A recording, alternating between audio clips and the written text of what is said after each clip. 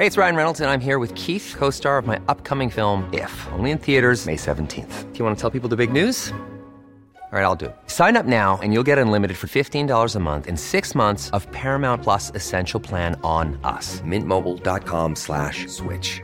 Upfront payment of $45 equivalent to $15 per month. Unlimited over 40 gigabytes per month. Face lower speeds. Videos at 480p. Active Mint customers by 531.24 get 6 months of Paramount Plus Essential Plan. Auto renews after 6 months. Offer ends May 31st, 2024. Separate Paramount Plus registration required. Terms and conditions apply if rated PG.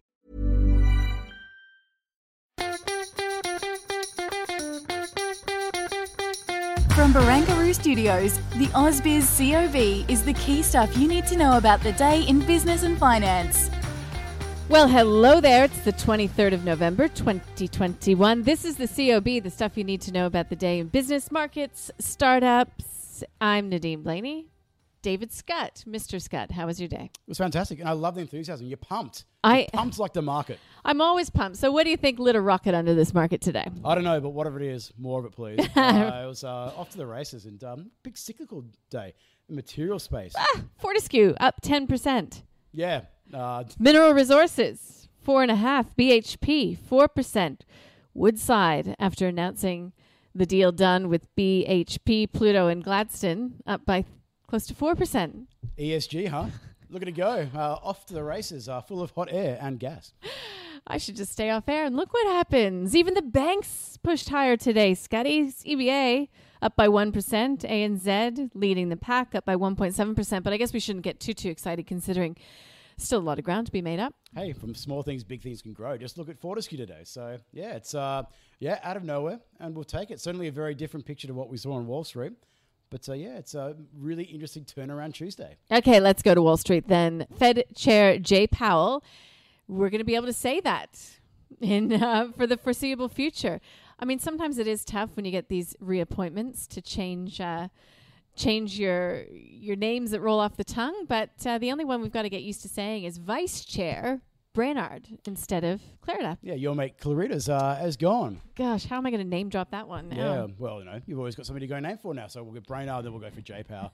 J-Pow, wow, yippee yo, yippee yay. Yeah, let's go for the J-Pow because he's going to be around for another 4 years, and the markets initially liked that certainty, but then the bond investors they took it as a bit of a hawkish tilt. So we saw a big bear flattening of the curve, I should say. So across from 2 years all the way out to 10 years, lots of sell-off going there, yields going much higher, and equities didn't like that one little bit. So interesting to see whether we see a snapback tonight. But for the time being, there's a bit of caution about what it means when it comes to tapering and beyond the speed of tapering, how quickly we start to see rate hikes. So is that why we saw a lot of the infotech names, the buy now, pay later names come under pressure here in Australia?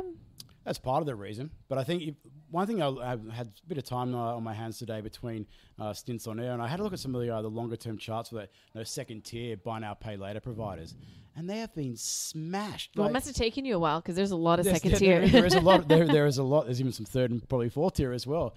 But this price declines of 80% from the highs back this time last year, and it just gives you a sense that whilst it's clearly a viable product and it's going to have a future for it, the hype that accompanied all those names back in the day, and you look at what's going on today in this marketplace, there's lots of hyped up areas of the market. Not to say that a repetitive pattern will be taking place, but it just shows you to potentially be a little bit cautious about buying into fads when there may not be the fundamentals behind them. We've got Bitcoin City, a case study for economics. Here's a segue. If you are looking for an interview to get stuck into, that's available via the show notes. I will be doing that. Also, we've got how to play the semiconductor chip shortage through the ASX. Well, this is an interesting one because that's Mark Kennis from Stocks Down Under. So you can guarantee they're in the smaller end of the market. I think that's safe to say. I've not watched the interview. I had the pleasure of hosting a event today, an AusBiz event. It was all about the future economy, investing in innovation. And we had a panel on semiconductors. Mary Manning from Alfinity was part of that panel. Very intelligent investor. And I asked her if there were opportunities in Australia to get into the semi space, and the answer was no. Yeah, well, I've got some better news for investors out there because Mark Kennis had a lot of them.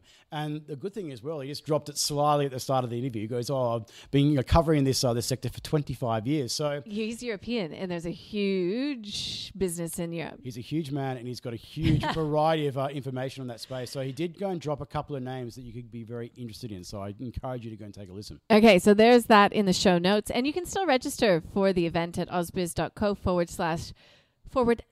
I've been talking a lot today, future economy. And you can catch up. We talked quantum computing, semis, DeFi, hydrogen, lithium, crypto. And we had a bit of an ETF workshop, thematic workshop at the end. Should you get a run? No, we didn't talk. Thank goodness. Yeah, okay. We actually talked a lot about crypto ETPs in Europe. And anyways, it was really interesting. Okay, stock of the day, Technology One. It reported today, full year dividend up 8% on the prior year. We spoke with Kevin Robinson from Team Invest and Scott Phillips from The Motley Fool.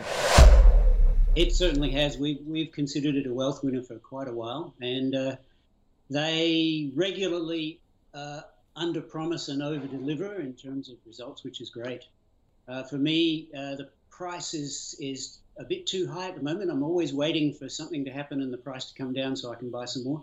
It probably needs to come down to about $9. Not particularly super exciting from a business story perspective, but the results have been great. I guess that's the challenge, right? They're providing mostly government services, or software services to government, I should say. And during that space, you're not exactly going to get a whole lot of investor excitement jumping on the hot new thing. But the results have been phenomenal. I completely agree with Kevin. Look, tough crowd today. The share's down 3.5% or so. You just can't pay 56 times earnings for a business that isn't going to double anytime soon. It's not worth that much, unfortunately. So I can't buy it at the current price. Tonight, we get the Richmond Fed Reserve Flash PMIs. PMI Tuesday. So, collate about 85 to 90% of all the survey respondents. You go and put them into a barrel and you pull out the results, and it gives you a pretty good indication of the final reading. So I think we'll probably see that divergence between activity levels in Europe and the United States really come to the fore, and it'll probably reinforce what we're seeing when it comes to those tightening and monetary policy expectations between the Fed and, say, the ECB. Looking forward to that. We are also looking forward to hearing from Sam Huppert, who is the CEO of Pro Medicus, about plans for the business in the US and Europe. Lindsay Partridge from Brickworks will be joining us just past 10 o'clock. He will tell us about what's happening in terms of the Australian property market, demand, and the US as well. So looking forward to that. No doubt we will be talking about the workplace with Joydeep Kaur from People and Culture Strategy. Stephen Everett is joining us from Belvedere. Bob Desmond from Claremont Global Investors. I know, you're rolling your eyes at me. I just get excited sometimes about everybody who's joining us. Well, it's theater. We will call it a day, shall we, Scotty? Sure, why not?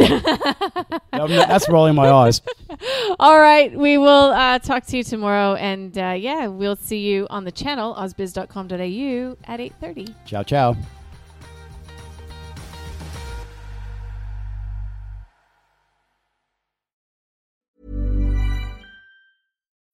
When you need mealtime inspiration, it's worth shopping Kroger, where you'll find over 30,000 mouth-watering choices that excite your inner foodie. And no matter what tasty choice you make, you'll enjoy our everyday low prices, plus extra ways to save, like digital coupons worth over $600 each week. You can also save up to $1 off per gallon at the pump with fuel points. More savings and more inspiring flavors make shopping Kroger worth it every time. Kroger, fresh for everyone. Fuel restrictions apply.